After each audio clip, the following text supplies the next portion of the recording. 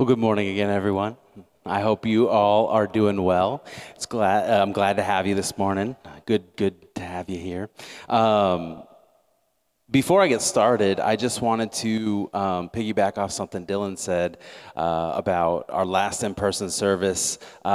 It's bittersweet for sure. Like I wish we could meet on Christmas Eve and celebrate that together. Unfortunately, it's not possible for other circumstances, but I'm praying that it will be a very sweet time for you and your family, where there's no rush to get anywhere and do this and do that, but it'll just be like you guys are together and you're able to enjoy the moment, enjoy the day. So that's what my prayer is going to be for all of you for this coming week, next Sunday, the week after, all of this. It's just going to be a sweet time to celebrate with your family. So we have been in a series called The Carols of Christmas, where we've been unpacking some of the traditional Christmas carols that we sing every single December. And first week it was O Come, O Come, Emmanuel, and we kind of looked at where it originated from the Latin, and I didn't know how to pronounce any of the Latin words, so I just put it up there for you guys to decipher on your own. And then last week, Pastor Jason unpacked Joy to the World and just brought a powerful word about the ability to have joy in the midst of sorrow and hard circumstances. And today, as you could have probably guessed, we are going to look at the Christmas carol, We Three Kings. And so I want to go over some of the lyrics again with you before I jump into the message. So we three kings of Orient are, bearing gifts we traverse afar, field and fountain, moor and mountain, following yonder star. Born a king on Bethlehem's plain, gold I bring to crown him again, king forever, ceasing never, over us all to reign. When I was a kid, I went to a Catholic elementary school. To be precise, Father James B. Hay Catholic School. And I went there from kindergarten to fifth grade, and every single December, we put on a Christmas cantata. Now, if you don't know what a cantata is, it's a musical composition that tells a story. And so basically, we were telling the Christmas story through singing the Christmas carols, and we would act it out a little bit, that kind of thing. But it was basically just a concert of us singing Christmas carols. And so I remember one year I had the honor of being one of the three kings. I think I was probably like 7 or 8 years old, and they chose me to do it. They voluntold me that I was going to do it. And I got to do this song, me and two other boys my age, and I can remember it very vividly. I got to wear like this makeshift robe, and I got to wear like these really janky crown, and we were holding gifts that resembled gold, frankincense, myrrh. And I remember like the night of the perform of the cantata or whatever, we had to walk from the back of the auditorium up to the stage singing. And I remember I was so shy. I didn't want anyone to see me, but all eyes were on me. And I was so shy that I was barely audible. You couldn't hear me singing. And so it's a vivid memory. I'll remember it probably forever. And I used to know all the words because we practiced it so much. We had to know all the words. I used to know all the words, but I had no idea the depth of what they meant. I had no idea their meaning at all. So I wanted to share with you a little bit of the backstory, a little bit of the history of this carol before we get into the scriptures. So We Three Kings was the first Christmas carol originating from the United States that was like widespread popular. It was super success. It was so successful, it made it into Christmas carol books in the United Kingdom. Like the UK, Europe, they like all the Christmas carols that we know, most of them originated from there. Well, We Three Kings is the first from the United States to make it into their books. It was included in the Oxford Book of Carols, published in 1928, and it was praised as one of the most successful modern composed carols. So it's like this Christmas carol is like a really big deal, right? For those unfamiliar with the liturgical calendar, the 12 days of Christmas isn't a countdown to get us to Christmas. The 12 days of Christmas actually start on Christmas Day, and it's a countdown to the Epiphany. If you don't know what the Epiphany is the revelation as Jesus being the Messiah by the wise men. So 12 days from December 25th, 12 days after that is the Epiphany, and that's when scholars and theologians believe the wise men made it to Jesus and that kind of thing. And so that's what the 12 days of Christmas is all about. That's what this whole Christmas carol is about. It's about the Epiphany and realizing, wow, we are in the presence of God on earth. And the imagery of the star is central to the Epiphany season, right? It's central to the narrative.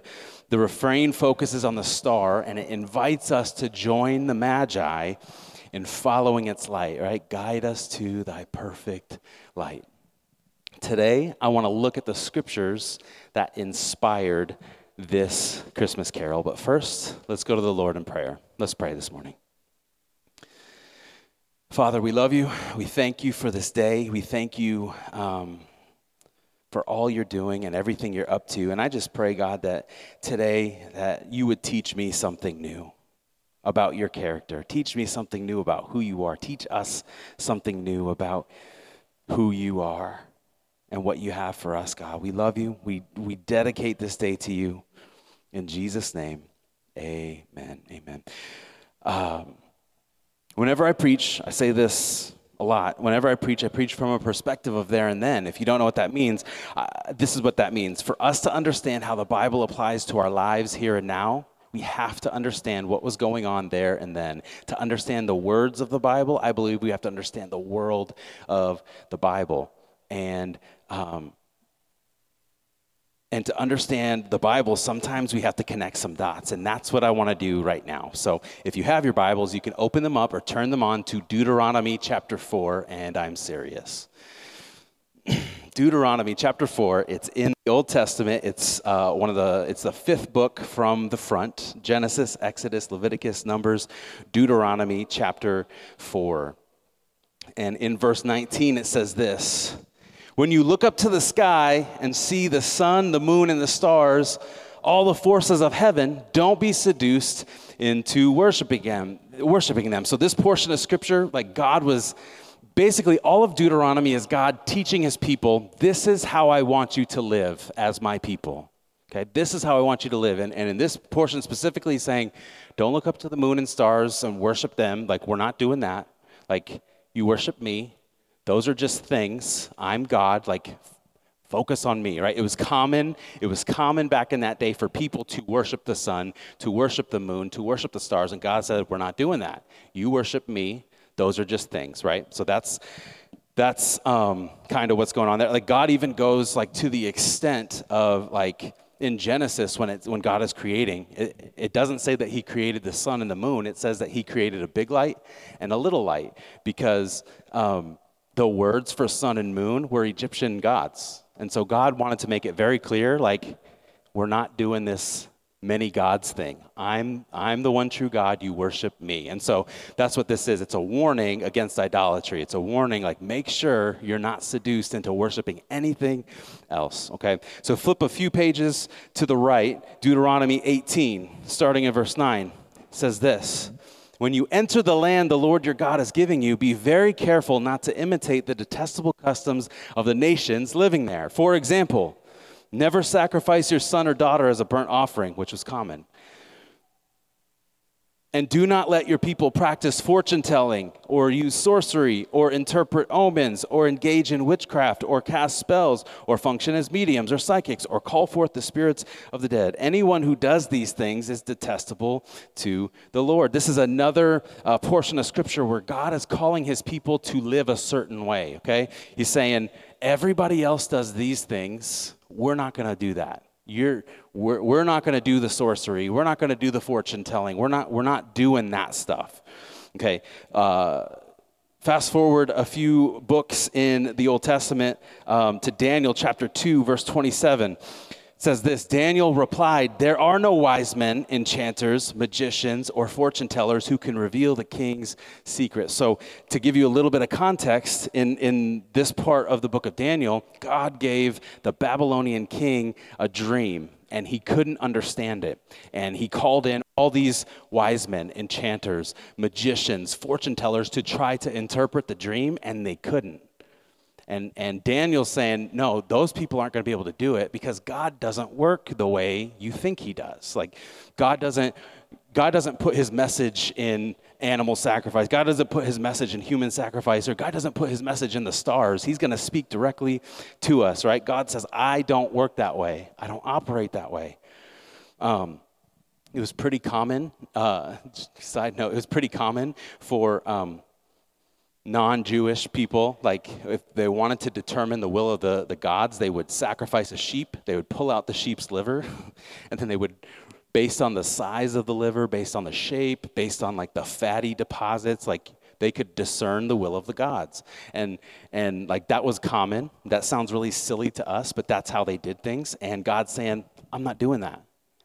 Like, I don't want to speak to you that way. If I'm going to speak to you, I'm going to speak directly to you. And so these are three examples amongst many in Scripture about how God feels about reading signs, about how God feels about astrology and reading the stars, right? He's like, I'm not going to do it that way. I'm not doing it. He's 100% against it. He doesn't want to use stars or other means like that to communicate with us. He wants to speak directly to us. Pastor Ryan, what on earth does this have to do with Christmas? It actually has a lot to do with Christmas. Matthew chapter 2, starting in verse 1. We're going to read verse 1 through 12. Now, after Jesus was born in Bethlehem of Judea, in the days of Herod the king, behold, wise men from the east came to Jerusalem, saying, "Where is he who has been born King of the Jews? For we saw his star when it rose and have come to worship him." When Herod the king heard this, he was troubled, and all Jerusalem with him. And assembling all the chief priests and scribes of the people, he inquired of them where the Christ was to be born.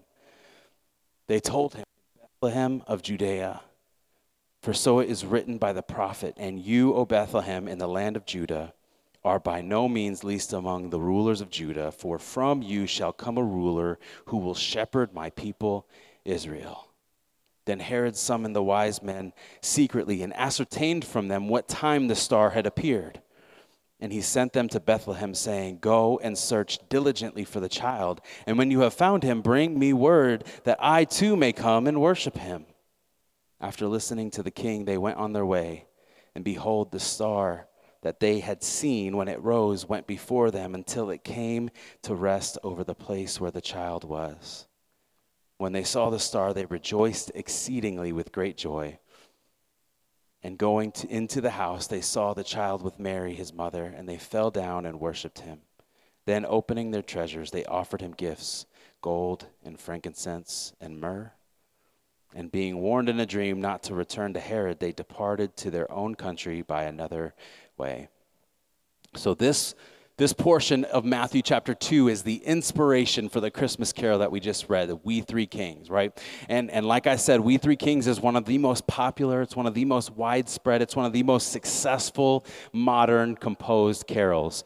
Today, I want to look at some of the specific elements of We Three Kings in order to understand the Christmas story fully, in order to understand what was really going on, what the complete picture that Scripture's trying to paint for us. The first element of the song that I want to look at today is the wise men in the song. The wise men, right? Matthew chapter 2, verse 1. "Behold, wise men from the east came to Jerusalem." Now, there are a few different titles used to describe these people, right? Wise men in Scripture. The song calls them kings, and then some people call them magi. Now, traditionally, they've been given the title kings because of the gifts that they brought, right? Gold, frankincense, myrrh. These gifts were extravagant. These gifts were rare. These gifts were expensive, so expensive that it was thought that the only people that could afford them was kings. So thus, We three kings. And there's actually not, in Scripture, not an amount of these wise men like identified, right? There's not three wise men. It doesn't say that. It just says wise men. The song says three wise men because there's three gifts. So like we three kings, you can see where the dots connect, right? So anyways, wise men, kings, magi. And we know them as kings because of, I just got there. But in the original language of the Bible, they are called magi. And this title is far less known than king, right? So what is a magi? Magi is a name for a Persian magician in ancient Babylon.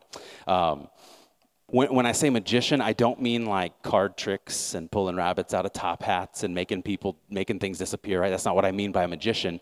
When I say magician, I mean like priestly. They were in charge of the sacrifices. They were in charge of the temple. They were in charge of trying to hear from the gods, trying to please the gods. They conducted all the religious ceremonies. So the magi were non-Jewish pagan priests, essentially. Okay? And these magi were the first people in the world to recognize the birth of the Messiah. These non-Jewish pagan priests that practiced fortune telling, they practiced sorcery, they practiced astrology. They were the first ones to recognize the birth of the Messiah, of a God they didn't even serve. This is a big deal. God announced the arrival of his son to people who didn't even know him. God announced the arrival of a Savior to people who weren't even looking for him. And what did Scripture say? It says that they rejoiced exceedingly when they found the infant Messiah. And it says that they worshiped him. They fell down and they worshiped him. Again, these are non-Jewish pagan priests who God announced the birth of Jesus to. And they're the first ones to recognize Jesus for who he is. Savior, King, Messiah. Now, it's important for all of us I think it's important for us to understand that these magi, these Persian magicians, they practiced divination. Now, if you're asking what divination is, a really nerdy word, stick with me, I promise it matters. Divination is this: the practice of seeking knowledge of the future or the unknown by supernatural means. Now, in the world of the Bible, people believed that the gods wrote their will in nature, and that to discover the will of the gods, you had to practice animal sacrifice or human sacrifice, or you had to read the stars just the right way. Like I said about the liver a little bit ago, like you had to read the liver the right way, and that's what divination is. And these pagan diviners, they were masters of this, of reading the stars. They were masters of this, these rituals, right? Like you would go to school for it. And even like today, like astral divination is still practiced today. That's what zodiac is. That's what like the horoscopes and like that kind of thing. It's astral divination.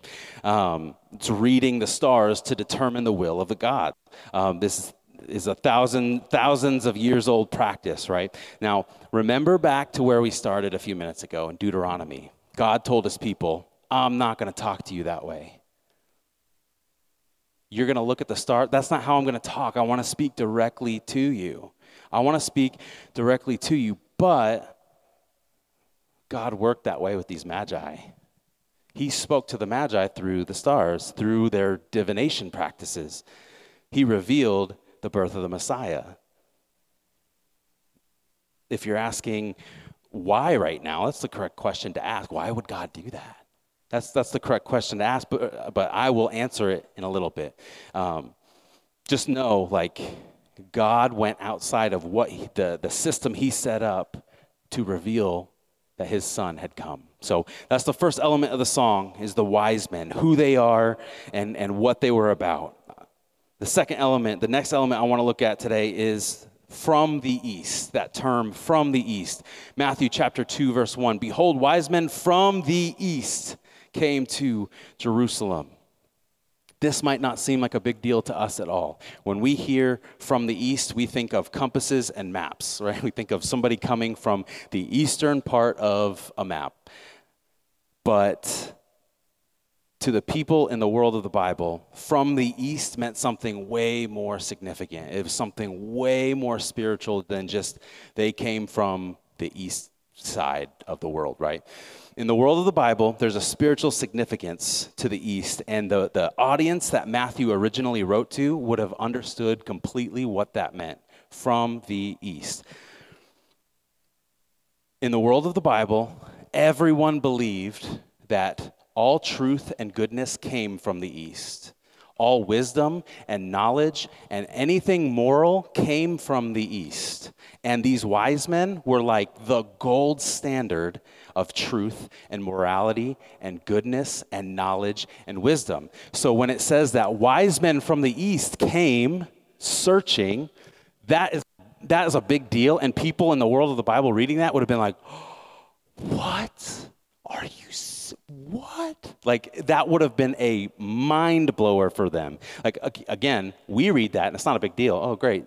They're from, Bowers Beach. They came this way, right? Like, no, that's not what the gold standard of human beings as far as knowledge and wisdom and love and goodness, they're coming westward to search for knowledge and love and goodness and wisdom. Is a big deal. These magi, these wise men, they were seen as the most wise, the most respected. In 1 Kings chapter 4, verse 30, it says this: in fact, his wisdom being King Solomon. He's one of the kings of Israel. In fact, his wisdom exceeded that of all the wise men of the East and the wise men of Egypt. Again, we read that, and that's not a big deal to us. A Jewish reader would have read that and been like, Solomon's wisdom exceeded that of all the wise men of the East? Oh my gosh. So it's like a huge deal, right? From the East signified all truth, all goodness, all wisdom, all knowledge. These magi were seen as the most wise, most respected, and yet these most wise, most respected men from the east are traveling westward to find the Messiah of God, who God sent to save the world. They traveled westward to present gifts to this baby. They left all their truth. They left all their knowledge. They left all their goodness. They left all their wisdom to find the source of truth, to find the source of goodness, to find the source of knowledge, to find the source of wisdom. So to read this, wise men from the east, as these are just some guys who came from the east part of the map, that's reductionist and oversimplified. It's way, way bigger than that. It's way more than that. Like I said, this is the world's gold standard of wisdom, truth, love, goodness, and they leave behind everything to find this Messiah sent by God. It's a shift in worldview. It's redefining reality. It changed everything. This is a big deal. From the east. So the first element was the wise men. The second element was that they're from the east. The third element of the song that I want to look at today is the Star of Bethlehem. The Star of Bethlehem. Matthew chapter 2, verse 10. It says, when they saw the star, they rejoiced. As you could have guessed, the star is a significant part of the story. The star isn't just a star. The star is not just a star. The Gospel of Matthew is the only gospel to reference a star, to identify a star. And in the chapter that, chapter 2, where it talks about the star, in that portion of Scripture, there's no mention of anyone else seeing the star. There's no mention of anyone else following the star. It's the Magi who see it. It's the Magi who identify it. It's the Magi who follow it. And the star led them to Christ. The star signifies salvation for all humanity. The star is not just a star. The star represents salvation for everyone. The star not only showed the way to the Magi, showed the Magi how to get to Jesus, but the star also communicated to King Herod, hey, the Messiah is here. The King of Kings is here. And that it shook him. It shook King Herod. And he told the wise men, he said, hey, when you find him, let me know where he's at so I can worship him too. His plan was to kill him. His plan was to kill little baby Jesus. And he was shook. That's what the star represented. The Messiah had come, a far greater king than Herod was. But how did the wise men come to know? Like, how did they come to the conclusion that the star pointed to the King of the Jews? It's not just like they see the star and like, oh, that's from the God of the Jews, right? Like, there had to be something that like they knew or were looking at, or like something that came to mind that like helped them understand. We can't say for sure, but we can probably extrapolate that there were certain prophecies these wise men knew. Certain Jewish prophecies these wise men knew, because remember, they're Persian, which means they're like from the area of Babylon. Jews were captive in Babylon for almost 500 years, and they would have held on to the prophecies in Scripture for hope. So over 500 years, you can safely assume, in my opinion, that these Jews they probably would have made these prophecies known to everyone around them. And so it was probably pretty well known in the region of Babylon, the prophecy of the Messiah for the Jews. One of these prophecies being in Numbers chapter 24, verse 7. This is a prophecy that was given before they went into exile. So this is one of the prophecies they're holding on to. Numbers 24:17, it says, I see him, but not here and now. I perceive him, but far in the distant future. A star will rise from Jacob. Jacob is another way to say Israel. A star will rise from Jacob. A scepter will emerge from Israel. A star and a scepter pointed to a great ruler. A star and a scepter pointed to a great ruler. And Israelites in captivity in Babylon, they would have clung to this prophecy. He's coming. He's coming one day. He's coming. And everyone around them probably would have known about it. It would have rubbed off on everyone around them. The star wasn't just a star. The star is a symbol of salvation for all humankind. The star was also associated with kingship. It was associated with Messiah. It was associated with the Jews. And with this information, the wise men left everything to go to Jerusalem in search of the newborn King of the Jews. Chelsea and Heather, can you guys come up for me, please?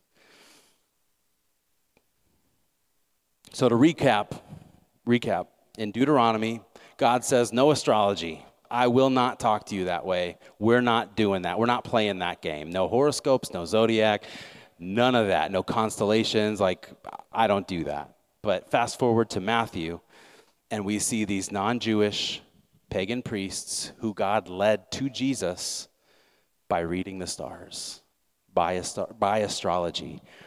What is going on with that? Is God a hypocrite? Did he forget? No, I think something else is going on.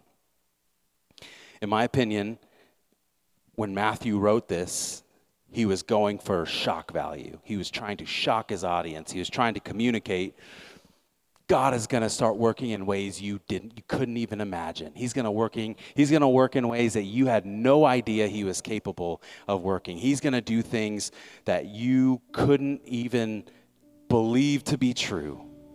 Matthew, the author of the Gospel of Matthew, is trying to make a larger point. It's a theme that runs through Matthew. He's trying to make a larger point that God sent his son as a Messiah to Israel, and Israel missed him.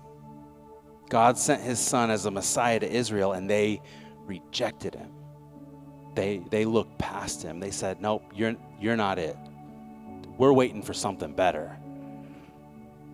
They didn't recognize him. The leaders of Israel, they should have known better. They should have seen the arrival of Messiah coming. They missed it. And yet, these royal astrologers from a long ways away, they see it. They acknowledge it. They embrace it. They receive him as Messiah.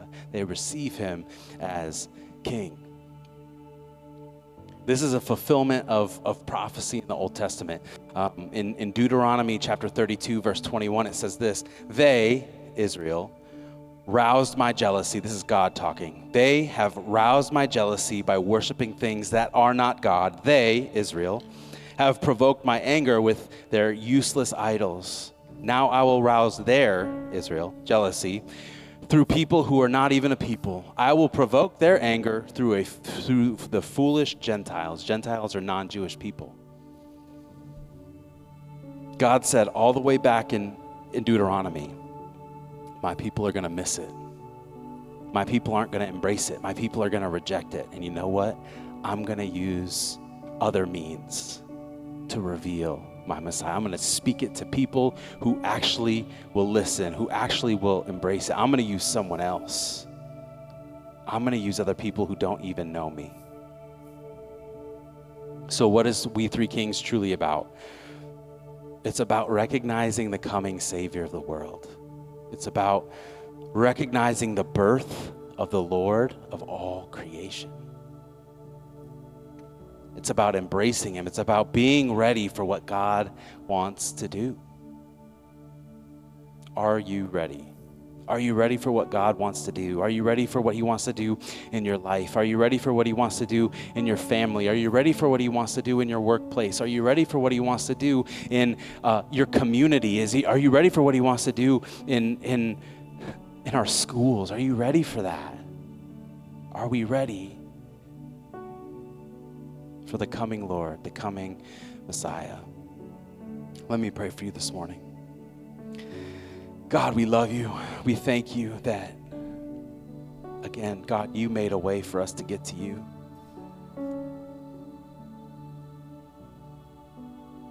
We thank you, God, that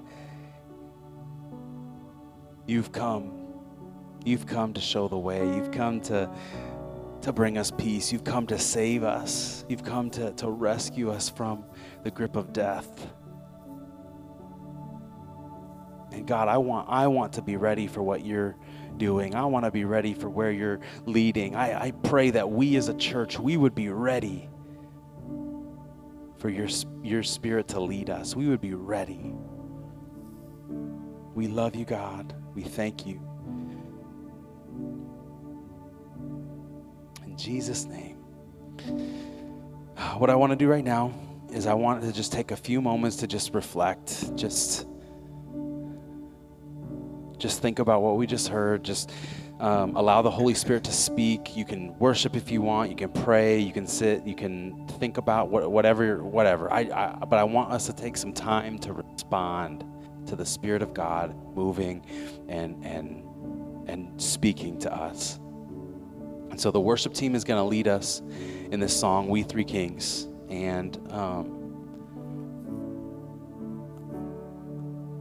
don't just blow through this moment and so we can get on to the next thing. Let's allow God to do what only he can do right here, right now. So you can stand if you want.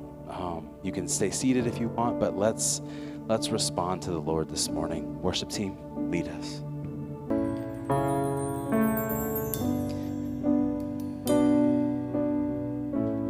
Can we sing Rejoice? Just the voices. Can we sing Rejoice, Rejoice, Emmanuel? Rejoice, rejoice, Emmanuel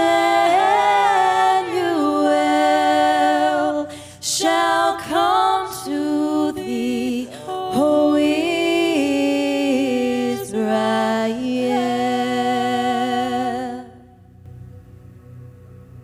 Thank you. Thank you, God. Thank you. You were thinking of me when you sent your son. You were thinking of us when you sent your son. Thank you. Thank you. I pray, God, that by your Spirit we would never forget what this season is about. By your Spirit, God, you would bring to mind every day what Christmas is all about. It's about recognizing Jesus as Lord. It's about recognizing Jesus as Savior. Thank you, God. I pray blessing on my church family today as they go. I pray blessing as they go into the madness of the next week of the holiday season, the Christmas season. And I just pray blessing on their families, God, that you would draw them closer together than they've ever been before. Give them peace in this time. Give them peace in this moment.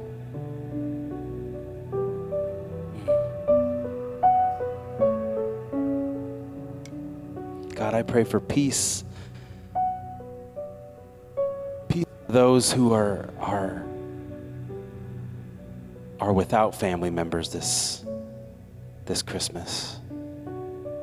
Whether they've gone to be home with you or they're just away from their families. I pray peace. I pray, God, that you would draw them near to yourself.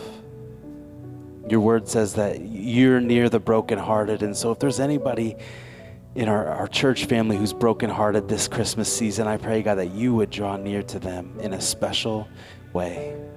We love you, God. We thank you. We praise you. All the glory and honor is yours, Jesus. It's yours. It belongs to you. We love you, God. Thank you. In Jesus' name I pray. Amen. Amen. Really quickly, before we're dismissed, I have a couple next steps. This week, I want to challenge you to reread Matthew chapter 2, verses 1 through 12, and I want you to meditate on what it means to recognize Jesus as Lord and Savior. And then next Sunday, join us for Christmas Eve on the live stream. It'll be on Facebook and it'll be on YouTube as well. So find a way to join us, and we would love to worship together at home. So let me say one last prayer, and then we can be dismissed. God, thank you. We love you. And finally, God, may the grace of the Lord Jesus Christ and the love of God and the fellowship of the Holy Spirit be with all of my church family in this Christmas season. In Jesus' name, amen. Amen. Have a great Sunday, guys. Thanks for worshiping with us today. Have a great week. We will see you January 7th. We'll see you then. Love you guys.